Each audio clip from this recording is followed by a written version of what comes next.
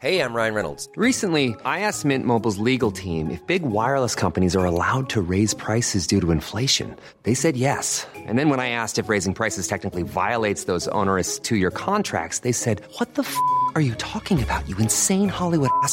So to recap, we're cutting the price of Mint Unlimited from $30 a month to just $15 a month. Give it a try at mintmobile.com/switch. $45 up front for 3 months plus taxes and fees. Promo rate for new customers for limited time. Unlimited more than 40 gigabytes per month. Slows full terms at mintmobile.com.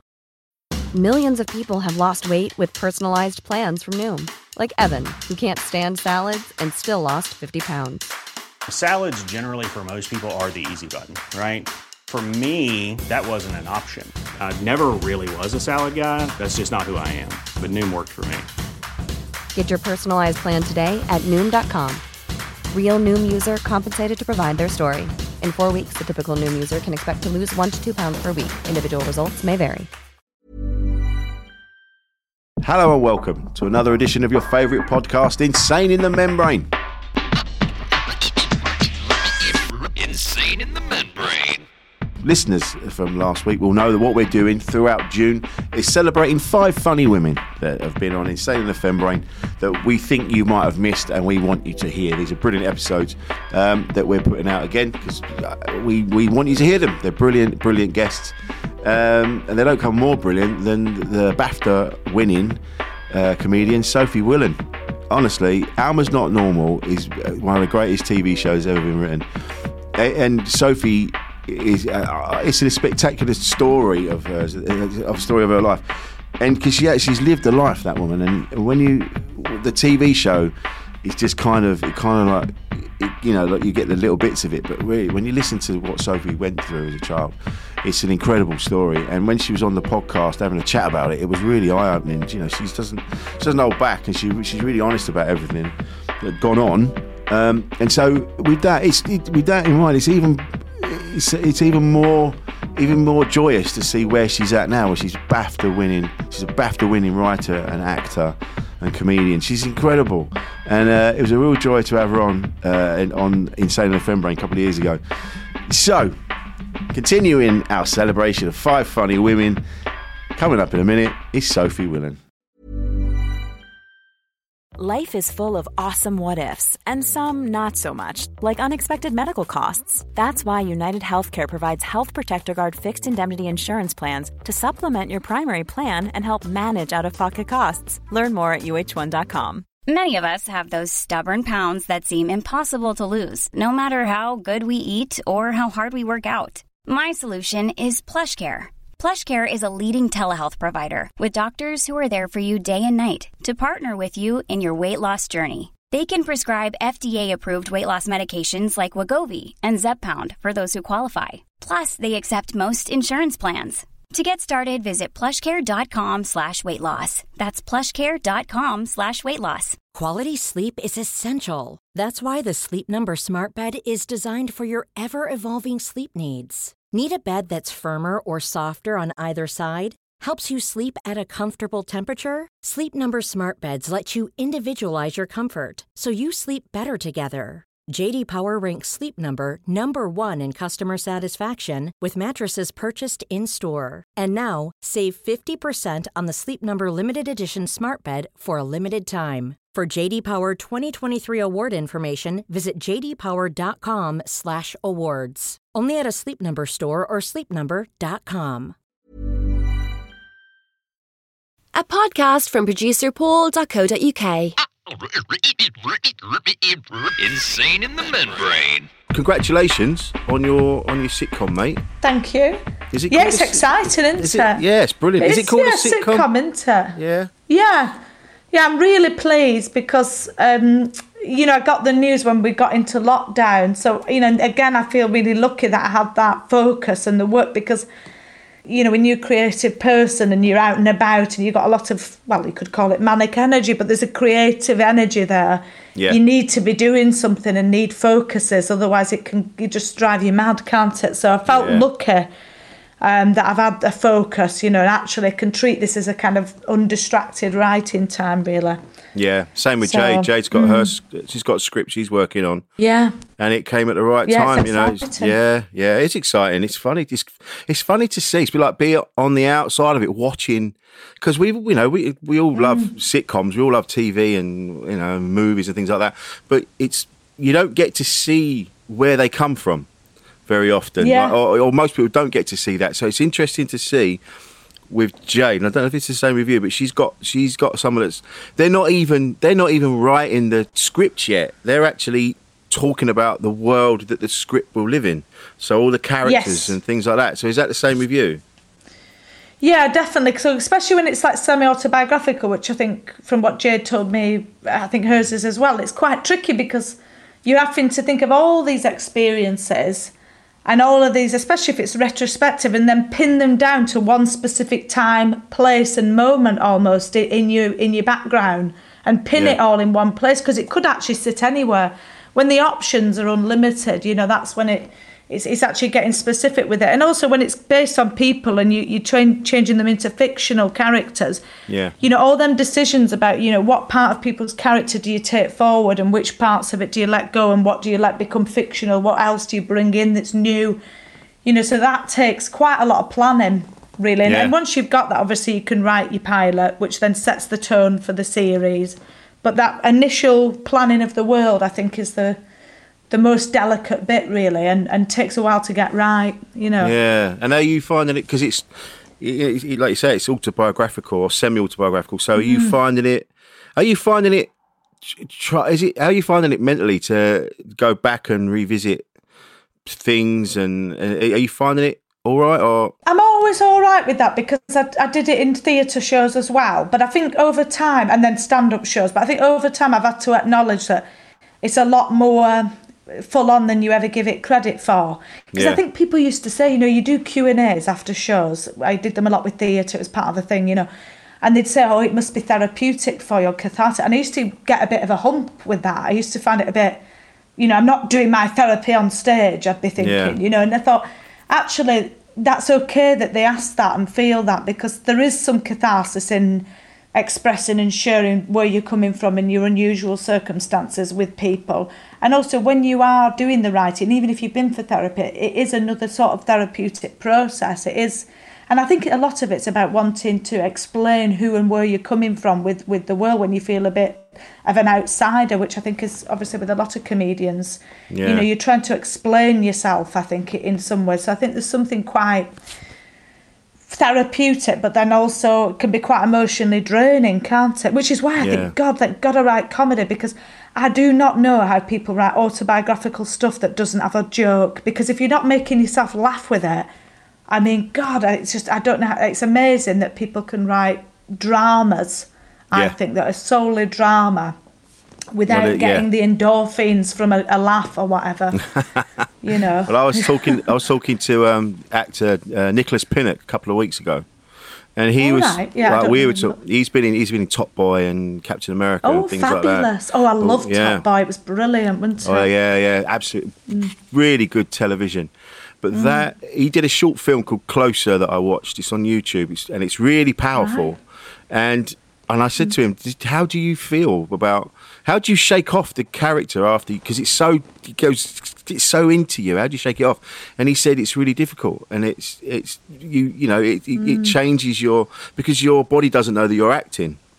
So, so when they're doing these dramas, it really gets in. And so, like you say, doing it without having a laugh, or, sort of, I suppose it's different doing a drama than a sitcom, maybe. I don't really know, but it's still going to affect you. And what I love about you is seeing your show at the Soho Theatre, which was inspirational to me, like I said to you later on, because you were talking about your past life as a sex worker and things like that, and you were so at ease with it and telling the story, and that's why I went, oh my God, I can tell my story.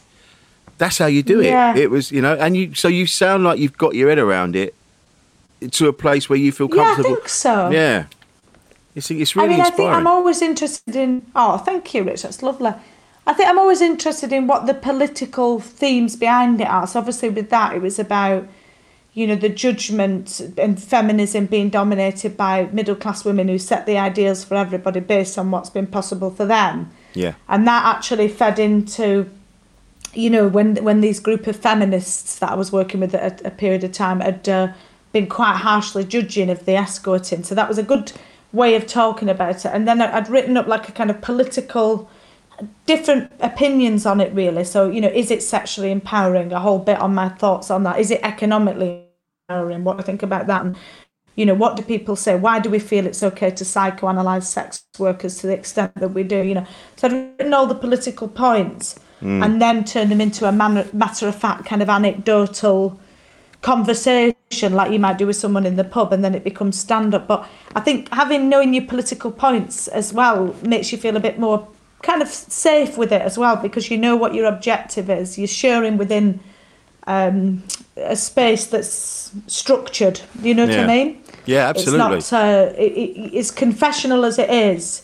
The structure of it and the fact that you're driving towards a bigger point is what makes it feel like a safe and at ease thing to do, you know. That was great. It was because honestly, because like I said to you in my story about having a thing with another fella, and I didn't. It wasn't shame. I just didn't think it was funny. And then when I watched you do yours, I'm like, oh no, and I started telling it, and now it's one of my best bits. Like people really fucking laugh.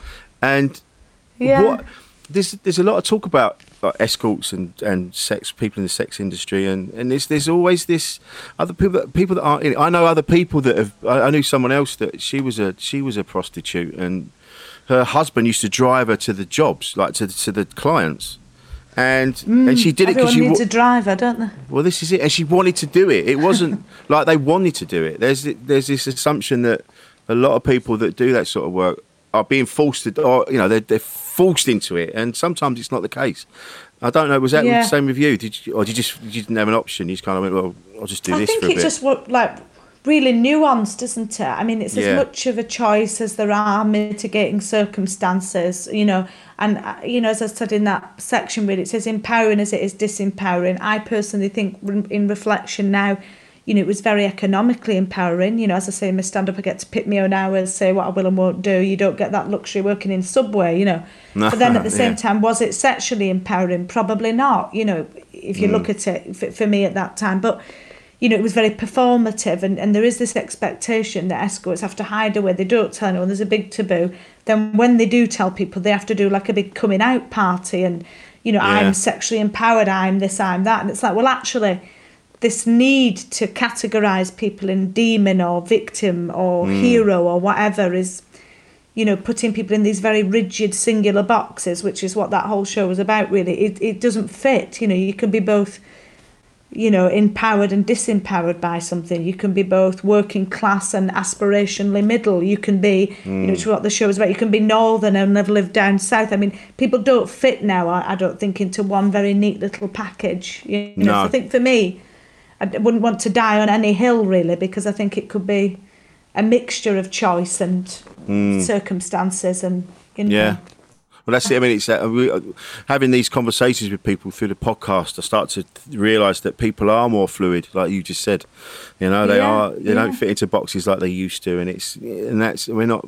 This is why I see everyone arguing with each other, and I'm like, would you be a bit more? We need more empathy, don't we? More rather than we really do. You know, yeah. It gets very tribal, doesn't it? And you know, what you believe has to mean a whole identity now. If you have one belief system, it has to fit as part of a big identity, and actually, not always the case, is it? No. So I knew someone that was she was a ring girl for the boxing, and so you know, doing like she'd walk around the ring and saying what round it was, and then all that when it all kicked off, and a lot of feminists were going, that's outrageous, making women do this and the other. She was really upset because she's like, I really like doing it. I get paid really well.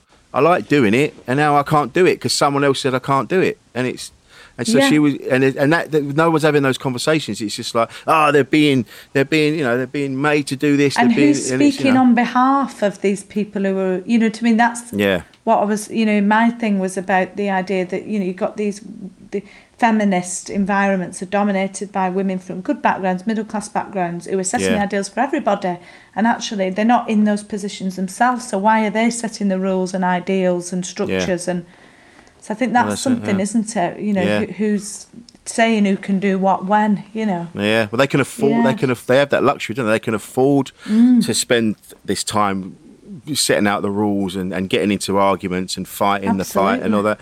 Whereas a lot of people, like working class people, just don't. They, like, you speak to a lot of working class people. It's not because they're stupid. They just don't have. They've got time. They're like, listen, I've got kids to feed. I've got a roof to keep over my head. I ain't got time to fuck about with that. It's not because I don't care. I just don't have time.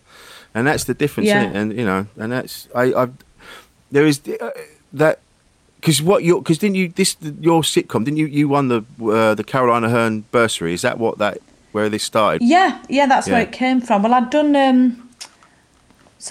Edinburgh before that, and I'd tried to get a script off the go for a while before. I'd met a producer in Salford called Rebecca Papworth. I'd gone flying all the producers at Media City, and there was one woman there who, small northern woman, and she obviously related to me. We got on, and she gave me a script commission. I've said before in previous things that that diversity is what you need from the gatekeepers, isn't it? Because they are the ones who will pick things that they relate to, because it is subjective comedy and culture, isn't it? So it's like if everybody's from Eton, then that's not going to help get a diverse, authentic range of work, is it? It's never going to quite fit, But I was lucky. I met her. Couldn't get it past her though.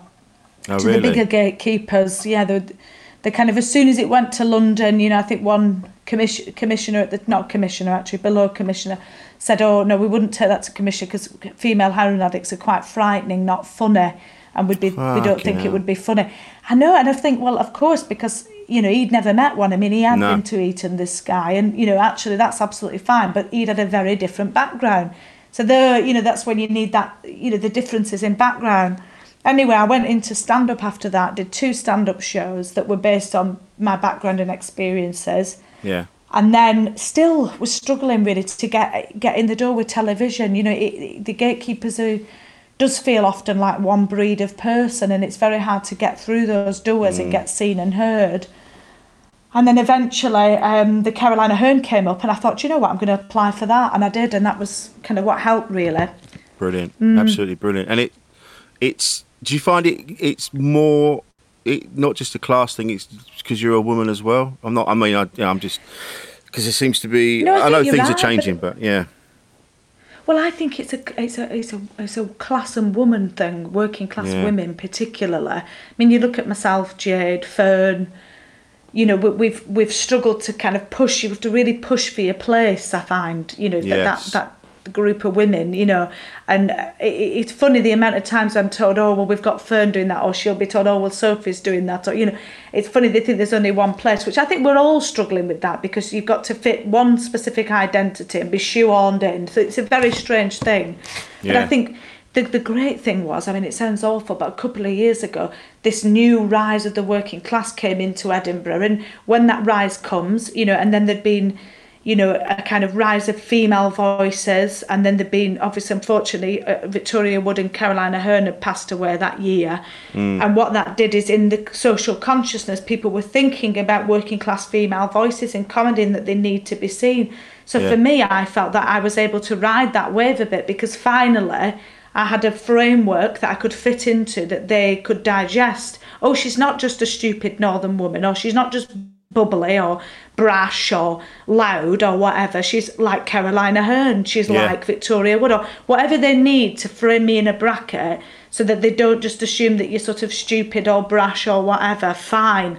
But I felt that that's what the Caroline Aherne bursary did as well, because I could place myself within that framework of someone who'd been before. But it's a bit annoying and unimaginative that you need a framework like that, because it is different, I think, with men, especially that, educated or middle class men, and not really ever come to question whether they're funny and smart or not. Those questions seem to be specifically for kind of working class women, really, within comedy.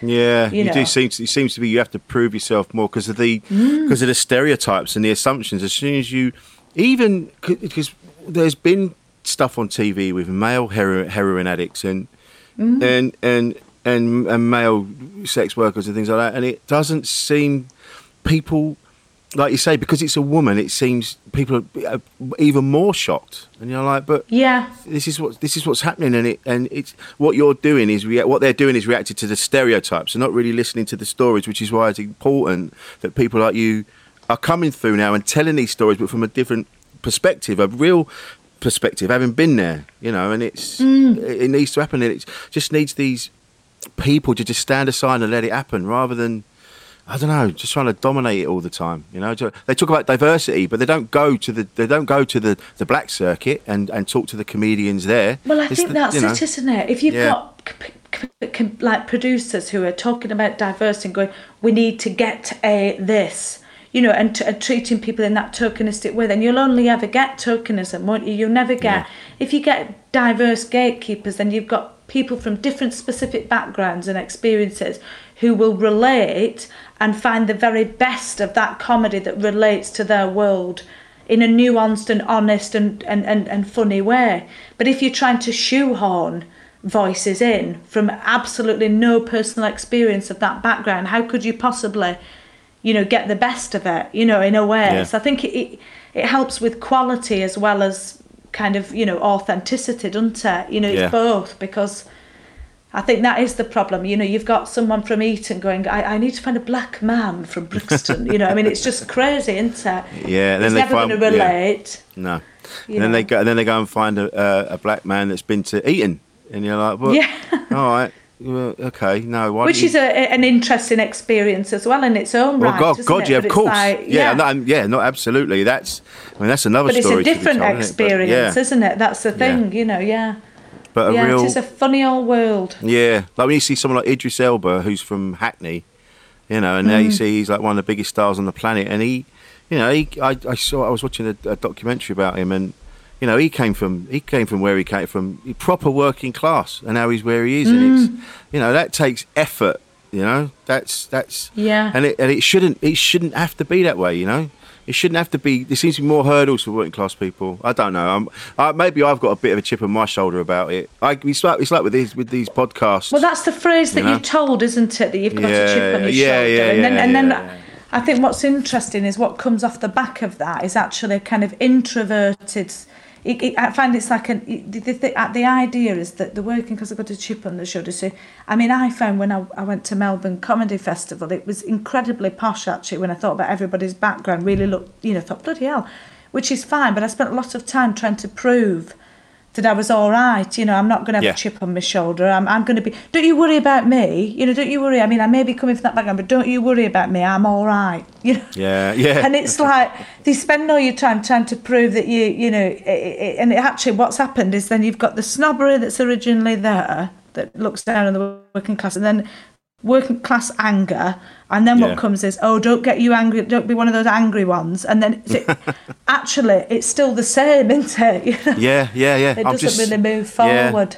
That's it. Just because I'm speaking my mind at something that I'm frustrated with, they just go, oh, he's got a bit of a chip on his shoulder. And no, I just see what's happening and I don't like it, and I'm speaking my mind about it. You know, it's like with this podcast, there's always award things and this and that and the other. And there was one the other day, and it was this award thing, and it was all very. I'm not knocking middle class people. I mean, producer Paul is one, and I want this to go out. I don't want to just cut it off.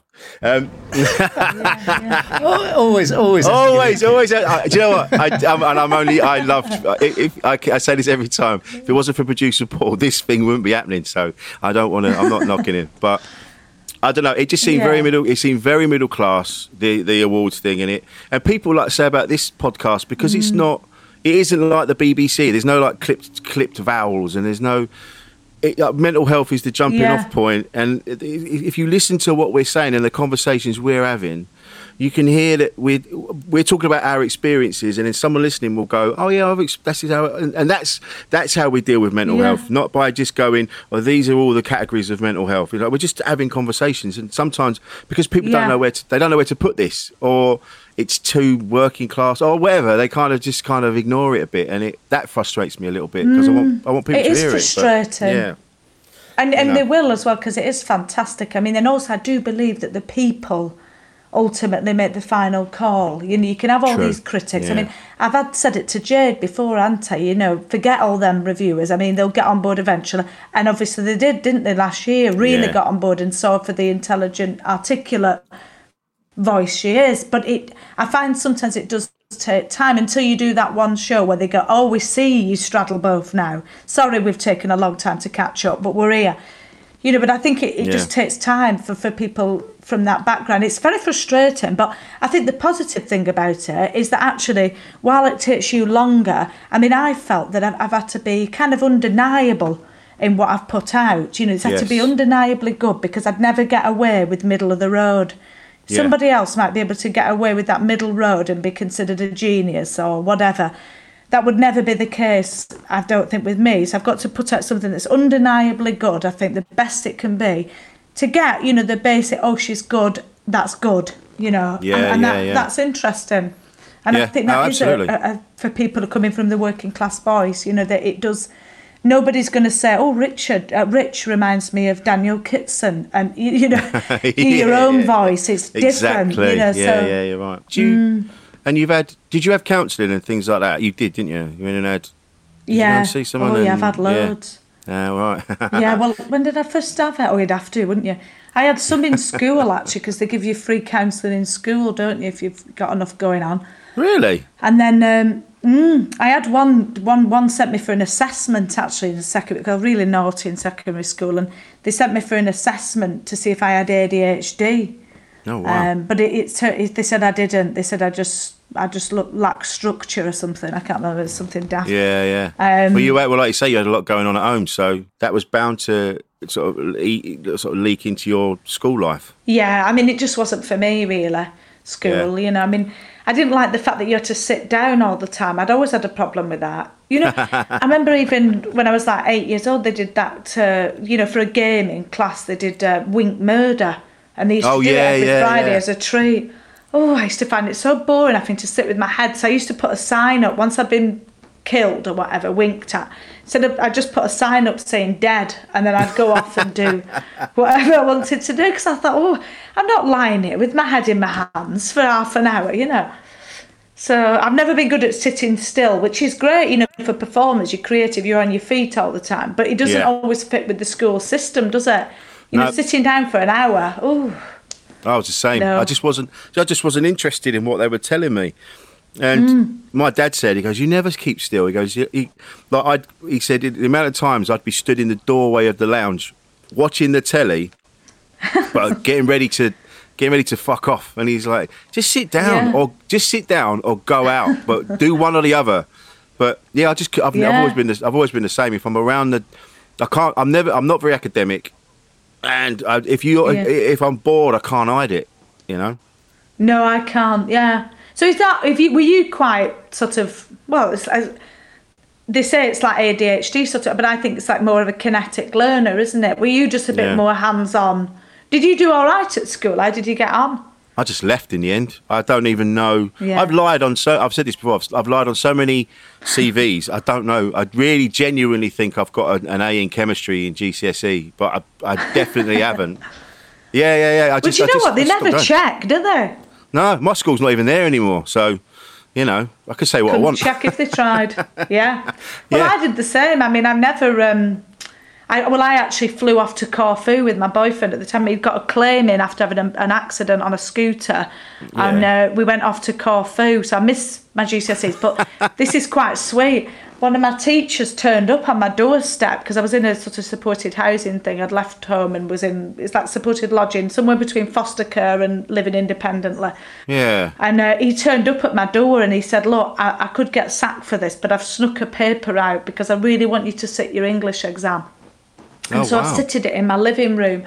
So I think I got a D for that. So it wasn't fabulous, but considering I'd not attended for 2 years, I mean, I used to do guest appearances at school, you know. But, you know, but he was lovely, very sweet man, really. Yeah, I just didn't. But he's not for everybody.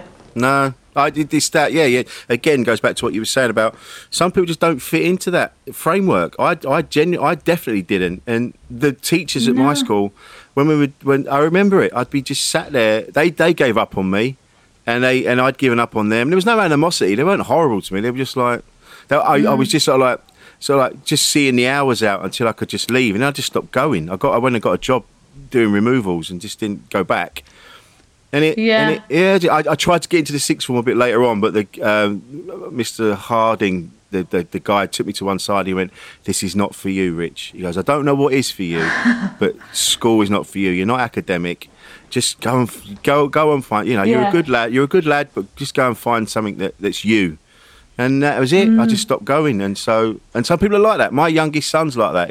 He was shit at school because he just didn't fit in, didn't like it. You know, and that's, I think, but we're not having these conversations. We're just like, you either fit in or you don't, and that's it. Yeah, they're not open, are they, to like new ways of doing things. It was the same with me. I went to the careers advice, and they said, "Oh, you're very chatty, so maybe you could be a travel agent." That was their advice. I think, God, where'd you get this stuff from? Well, you've been at Corfu, so. Yeah, I know. Well, I should have said that, shouldn't I? But it was mad, and I was in that M1 room, the room where you get sent with the Mars bars and stuff. They give you Mars bars, they don't trouble you, you do your own thing. And I didn't really go in, but I'd pop in occasionally. I'd always wear my own clothes. I once wore knee-high boots to school, and the teacher actually took me out to get some more uniform. She said, "I'm going to buy you some uniform at my own wages because you can't keep coming to school like that, But they just write you off, don't they, and put you in that little room. It's me, naughty kids, and you're off there. I remember once going back, because I went to Bolton College, I did the first diploma, and then I went back with one of the girls who was, she was at my school, and she was in my year, but she was, I suppose, what you call a nerd or whatever. She was just a healthy human being with a good mum and dad, but, you call her a nerd. Anyway, we became really good friends. Yeah. We became really good friends in college. And we were walking past Turton, this school we went to, and she said, "Oh, I'll pop in and say hello to the headmaster." Now, I used to sit with the headmaster, but usually when you've been sent out of a lesson or whatever, and I really liked him. Anyway, I went back in, and they happened to have this big event on. I couldn't believe it. And she knew everybody. She knew the music teacher, the drama teacher. They were having this big presentation. There was kids doing the clarinet. I remember thinking, I did not go to this school. This was completely different. But that school had two things going on. They had the ones for the naughty kids where they kind of just wrote you off. And then they had all these brilliant activities going on for other kids, Yeah. So it was quite interesting to realise what bracket you'd been in and that there was a whole alternative world available at that school, Quite strange, really, isn't it? It's mad, isn't it? I don't know. Every time I think, changes must be happening now, and then you see all they're worried about is the numbers, isn't it? They're worried about Ofsted and the numbers and making sure that the school looks good, and they're not dealing with individuals, and we're all different, and it's a tricky one, isn't it? Yeah. But this Insane in the Fembrain came about because I was talking to Jade, and she goes, "You don't know much about women, do you?" And I went, "No," and I thought I did. And then, so this is where this came about. So I'm basically. I don't want to ask what context she said that to you in. Let's just. No, it wasn't. We were on the sofa. We were in front of the telly. It wasn't like. It wasn't in the boudoir halfway through. She's like, "You don't know what you're doing. You don't know much about women." Oh, hang on. I'm sorry to be rude, but a package has just arrived at the front door. Sorry. That's all right, mate. Yeah, go on. Is that all right? Yeah. Just one sec. Oh, that's all right. I'll grab it. He's seen me. Perhaps we could have a live opening on the podcast. Oh, yeah. Find out what it is. That's a good idea. Let's find out. Right. It might not be for me, though, that's the thing. Let's open it anyway. Yeah, let's open it. Yeah, all right. Let's see who it's for. Hang on. Sophie Willan, it is for me. Oh, fabulous. Right, here we go. Let's find out what it is. Drum roll, please. Here we go. Woo! A live opening. Oh my God, it's very boring. I'll tell you what it is. It's flip chart paper.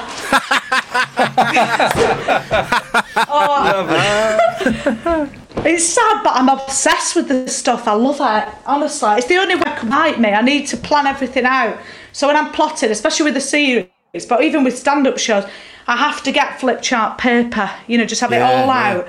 So I write all the bits, I chapter them all, or if it's scenes or if it's stand-up sections, and I need to have it on the flip chart, and then I'll write up a beat sheet onto A4, and then from there write it up on the script, each scene headed, and then fill them in. But it starts with the flip chart, so...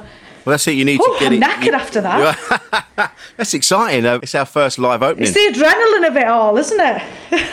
That's it. I mean, you've ordered it. You know what it is, and yet it's so exciting when it turns up, isn't it? Oh, it's wonderful. It's like a present from yourself, isn't it? Yeah.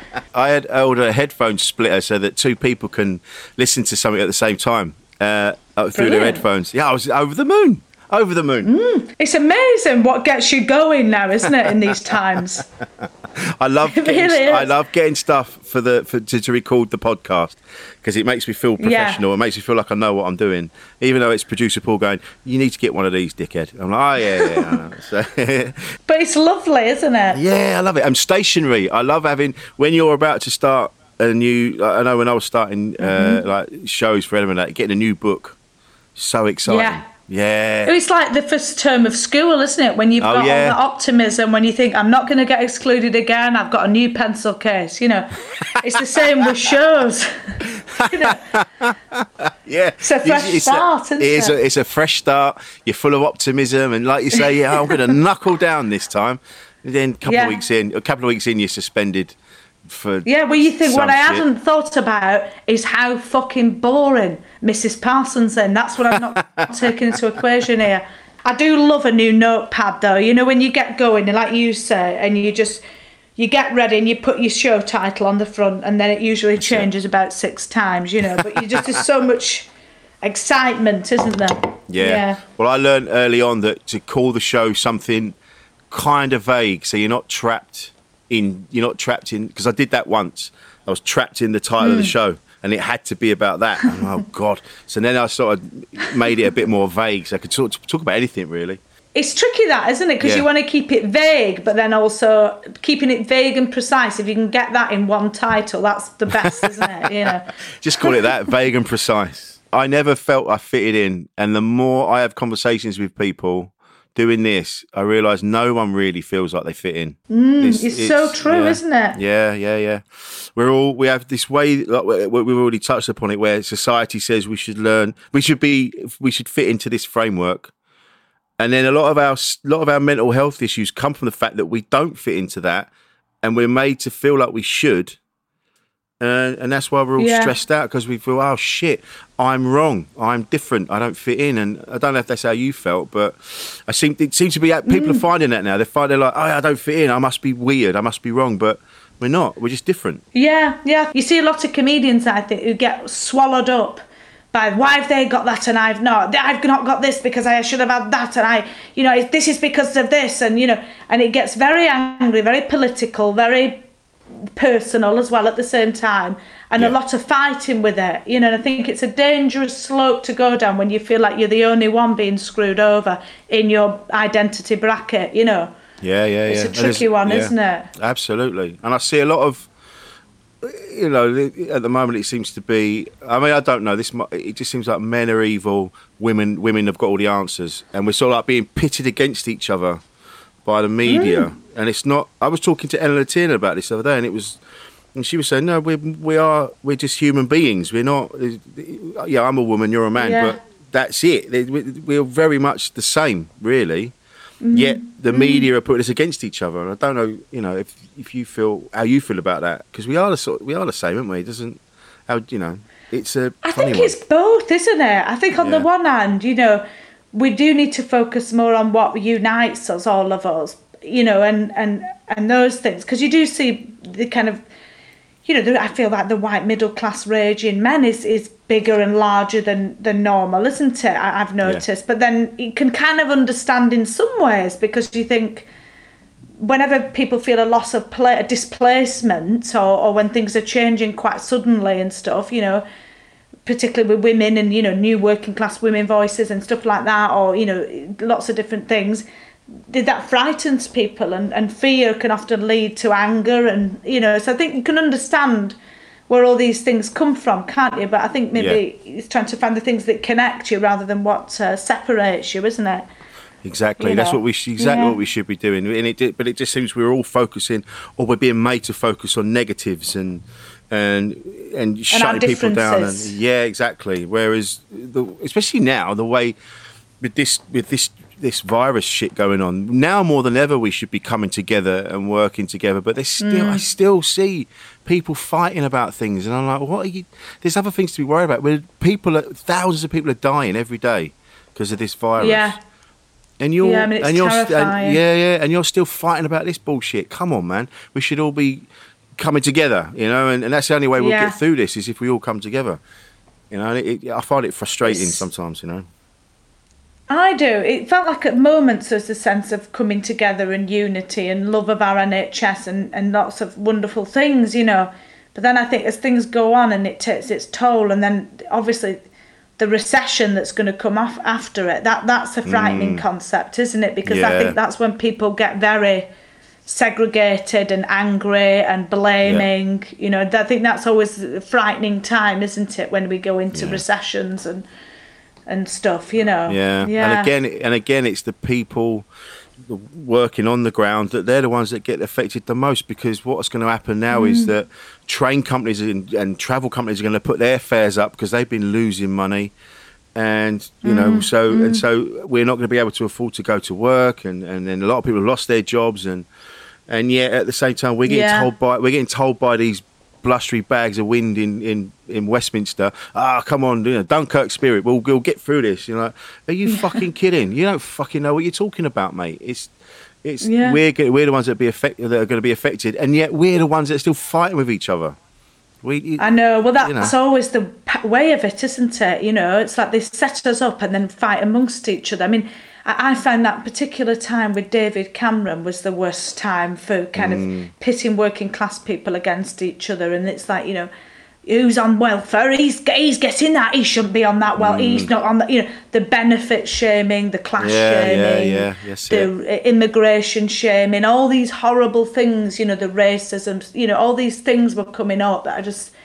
That's what you get afterwards. And I mean, I felt Cameron was awful for it. The whole culture at that time for me was, very, institutional as well. You've got Britain's Got Talent. Simon Cowell was lauded at that time. I remember watching Britain's Got Talent, and you're getting people come on who are clearly vulnerable people, who are getting laughed at in an arena full of people, like some sort of freak show from the 1700s or something. Yeah. So what's Jade up to? Is she mincing around in the background then, just chirping in, saying derogatory things and leaving the room? She gets all fired up and she'll blurt something out and then she'll fuck off again. She's hiding somewhere. I don't know where she is. She's in the kitchen. Hang on. What? She's making food for herself. She's tidying our bedroom. Fabulous. It's a pigsty. Are you not tidying the room? No, she's been sitting on her ass. Hey, I tell you what, I'd love one of them cocktails she whips up. They look fabulous. Oh, yeah. We love a cocktail in this house. It's good, isn't it? Yeah. We've had a lot. There's been a few messages going, what's that? So, that's what we've been doing. I tell you what, because Jade has been very hands-on with that. She's been like making kombucha and she's been making cocktails and she's been getting stuck in, whereas I haven't, and it's just because she loves doing it and she's really good at it, and I sort of sit in the corner just making the most, going, I'm loving this, but it sounds set. Well, the thing is, you only need one chef, don't you? I mean, the other person has got to be letting them know how all the flavours are. That's a very important job, Rich, that you're taking on there. I mean, we do. I do my bit. I do my bit of cooking and cleaning and things like that. But it sounds the way I'm saying it now, like she's in the kitchen and I'm just sat twiddling my thumbs. No, but she's hardly like a submissive housewife. It's more like a sort of chef, isn't it? It's a different league. It's because Jade has decided she's going to cook. There's nothing submissive about Jade Adams. And it's sometimes, and sometimes the old chauvinist in me finds that hard to deal with. You go, hey, well, it's a different dynamic. Know your place. Oh, I thought you were going to come and say something then. You all right? Do you want to say hello?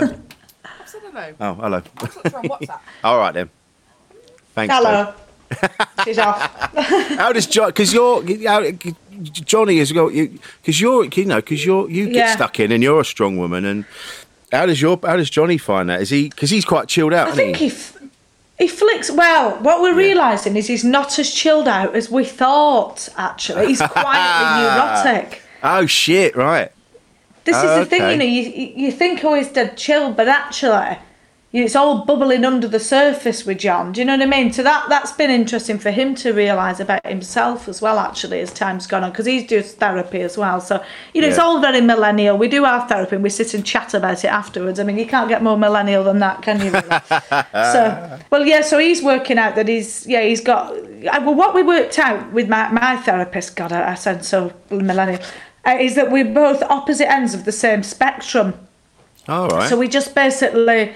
He's quite disassociative, and I can't remember if it said ambivalent now or something like that, where I'm kind of hyperactive, hyper-aroused, hyper-vigilant state, and he's more disassociative, distractive, but it becomes from the same core of anxiety, actually. We have the same sort of core, or the same response to different things, but just in a different form. Yeah. So it's a funny one, isn't it? You know, the quiet ones, or the ones who seem chilled, they're usually mental when you get beneath the surface, I tell you. And I think because... you can't say that word now, can you? Disclaimer. Got to be careful now. Apparently it's a derogatory word, you know. What, calling someone mental? Yeah, but then I think, well, you know, these words, like, you know, they make things more universal and more accessible, actually, in the reality sometimes. It's a funny one, isn't it, between what is derogatory and what is actually... personable and human as well, you know. Exactly. And sometimes, you know, Jade stood there, we've been arguing, she go, "You're fucking mental." and then you go away and you go, "Yeah, I am fucking mental." I think in this situation, well, everything's amplified, isn't it? So we're all shining a light on our idiosyncrasies and how, you know, and I realised today I'm putting all my energy in anger and shit into cleaning. So I'm becoming obsessed with the cleanliness. Great. Where I tell you what, there's nothing better than an angry cleaner, though. But it gets to a point. I think it's brilliant. But you don't want to get to a point where, you know, someone puts a cup down, they just finished it, and you grab it and put it straight in the sink. No one wants that prick around. So it's finding I know, that but Rich, balance, that's me as well. So I completely relate to you, because I'm the same. I'm incredibly controlling when it comes. I think what it is as well is it's a way to control your own inner chaos, isn't it? You know, if you quite, you know, there's stuff going on, or you've had a chaotic, different things going on, you can be quite hyper vigilant about mess, you know, or could try and control your environment so it feels stable and calm and tidy. Stableness, you know, they make you feel like you're calmer and more stable in yourself. May not be true, but you know. I'm the same. I need spaces to be clean. Me and Johnny are staying there, his parents now permanently. We're living in the attic at the minute. Oh, are you? And I just absolutely cleaned the attic out the other day. I cleaned all the paperwork and, you know, put everything in place. And it looks fabulous. I brought them up for a tour, the parents, yesterday. And it was like changing rooms, you know. They were like, my God, we can't believe the space. We've not seen the floor for 10 years, you know. But for me, I just had to do it, because there's no way I could stay in that space and keep my mental health afloat with mess, you see. I mean, there's a real trigger for me. So I really relate. Is it the same for you? Yeah. I have to have it, before I do anything, I just have to have everything tidy in a way, and then I can focus on what I'm doing. Because I can't. Otherwise, it bothers me that things are things are untidy and not clean, and it shouldn't be. It shouldn't be that bad. But it's. I don't know. I mean, I just need the difficult thing is, I'm the same with Johnny. He's very messy. I'm over controllingly tidy, you might say. Yeah. Whatever. But I think what happens is you'd like to meet in the middle, but actually, what happens is you end up both. Making each other worse, you know, because his messiness makes me more intensely controlling about tidiness, and then my controllingness about tidiness makes him more messy. So it actually they exacerbate each other. Exactly. You know what I mean? Yeah. Now you're just banging up against each other instead of just. I don't know what the answer is, but and then you get to a point you go, well, I'm not fucking giving in. I'm not giving in. I'm not having it. And then and then you end up banging up. And then you got to work out like. Michael Smiley said this. He was saying, like, do you want to be right, or do you want to be happy? And that's the difference, isn't it? You know, you don't. I know, but can we be happy in mess? That's the thing. No, I don't want to be happy in mess. If I don't clear up or say something, I'll end up I don't know what. I'll end up going mad. Well, get a cleaner. It's not the option to get a cleaner. Put your fucking socks away. Honestly, this is us too. It's really funny. But it's funny, and it's in the reverse as well, isn't it?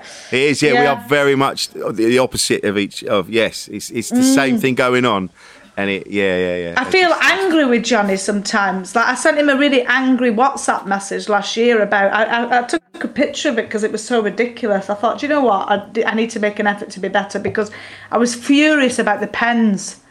You know, I sent him a really aggressive WhatsApp message in the middle of a nice day, you know, being like, just so you know, I've tried 6 fucking pens. Not one has a lead that's not been chewed. You know, it was this really big rant about Oh, my God. It's the same. I was furious. Yeah, I was furious about the pens. And then I had to take a minute and think, you know, there's bigger fish to fry, you know. Yeah, exactly. Yeah. I just realised that, there's other things to worry about. I know. I'm talking to you as much as I'm talking to myself. Because I take it too personally, and it isn't an attack. I know it's not. Did you have people who were critical about things? Because I think if you've had somebody who's been critical, I don't know, did you have anybody in your home? Well, I've lived in places, and I remember living in Maidstone in Kent, and the washing up would be stacked in the sink for weeks. I mean, no one would ever go near it. And then we'd have like one blast through it, but it was a fucking mess. So I don't know. Maybe that's why you're so frightened of mess then, because of those pots. I don't know what my fucking problem is. I need to sort myself out, though. Well, you just need to meet in the middle, you two, don't you? As do me and Johnny. We just all need to be more patient with each other's.